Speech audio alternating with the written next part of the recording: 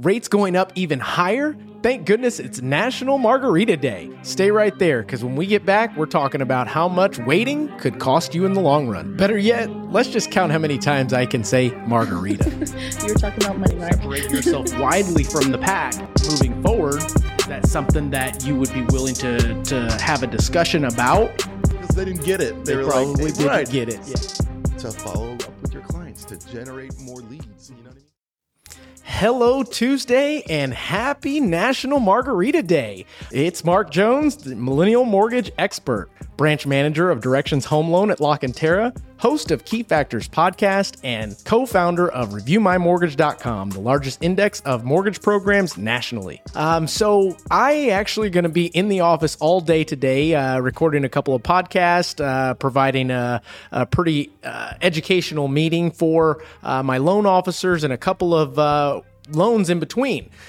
So, that being said, I want to have you guys close your eyes with me for just a moment as we let the wind blow straight through our hair and we're walking on a sandy beach in Hawaii and we plant down and start sipping our margarita. Gosh, isn't it nice?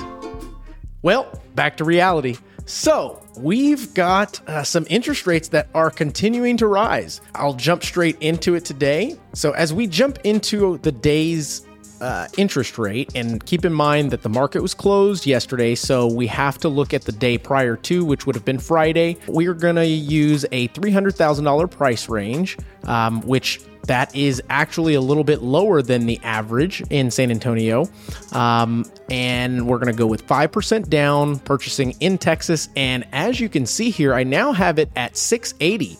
Texas is coming up. Our new average credit score for Texas is 680. And I don't know if it has anything to do with all the folks from California coming into Texas, increasing our credit scores. If so, thank you. But don't you California my Texas. As we look at that rate, we're looking at a 30-year fixed is at 4.444%. Reminds me of a Jeff Davis commercial. But I also want to show you guys what it would look like if you were excellent credit. You'd be sitting at a 4.191%. So rates are already in the low fours. And if you are average credit, which I like to quote things based on an average even playing field, you're looking already at about 4.5%. I wanted to show you guys how much waiting could actually cost you in the long run. But before we do, I'll get straight into the article of the day. This was published yesterday. The article is called Mortgage Rates Continue Upward Trend. Here's what higher mortgage rates mean if you're in the market for a home loan. And this article is brought to us by Justin Jaffe. Some closely followed mortgage rates surged today to the highest we've seen since early 2020, including 15-year fixed and 30-year fixed mortgage rates. We also saw a significant rise in the average rate from a 5-1 adjustable rate mortgage. Mortgage rates have been quite low over the last period, making it a good time for prospective homebuyers to lock in a fixed rate. But rates are dynamic and are projected to continue to rise. Before you buy a house, remember to consider your personal needs and financial situation and speak with multiple lenders to find the best one for you. It goes on to give us a couple of updates within the different terms of mortgage. So I'll read a couple of them. So we got 30-year fixed mortgage. For a 30-year fixed mortgage, the average rate you'll pay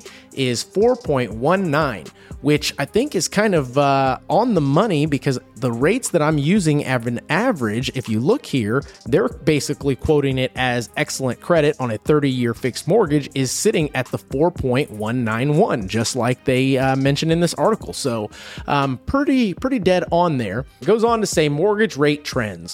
While 2022 kicks off low mortgage rates, they have seen an uptick recently.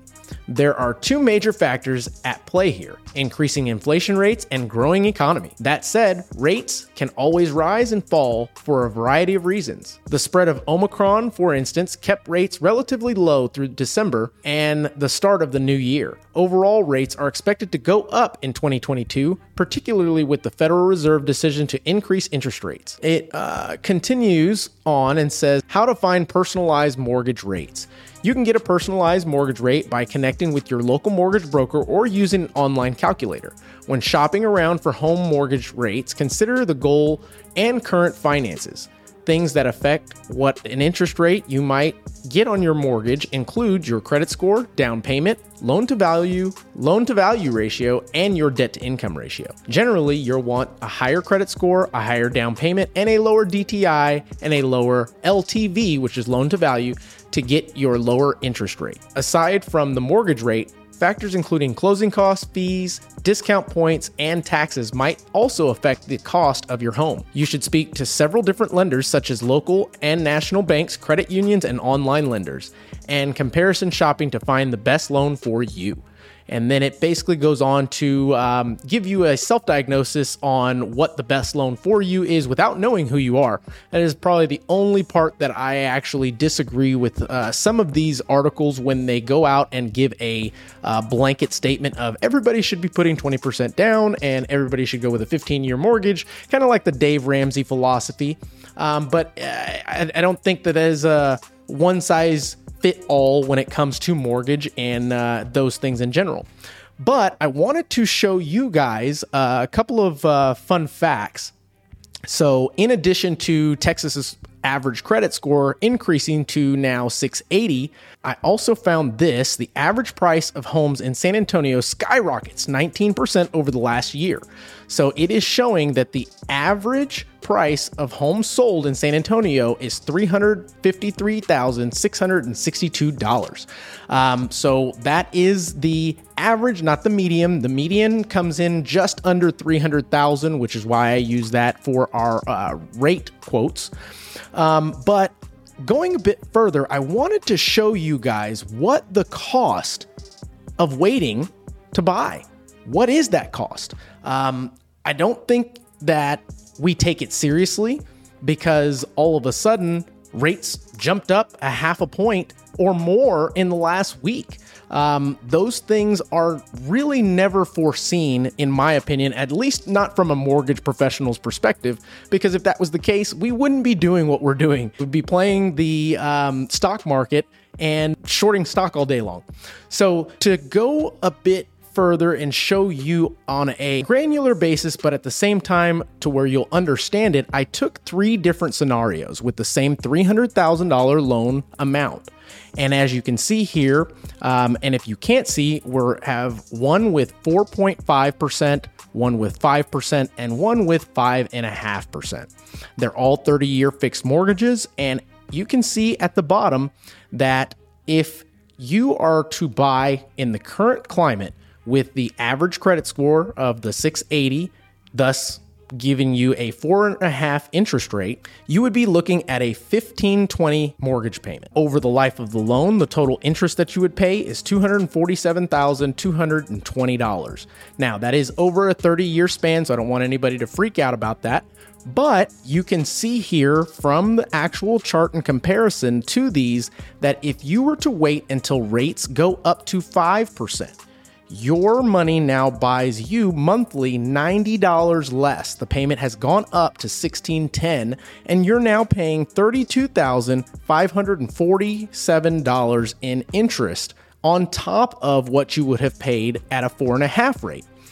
Not to mention the amount of equity that you would have lost out on by just owning a property in Texas, with more and more people coming this way.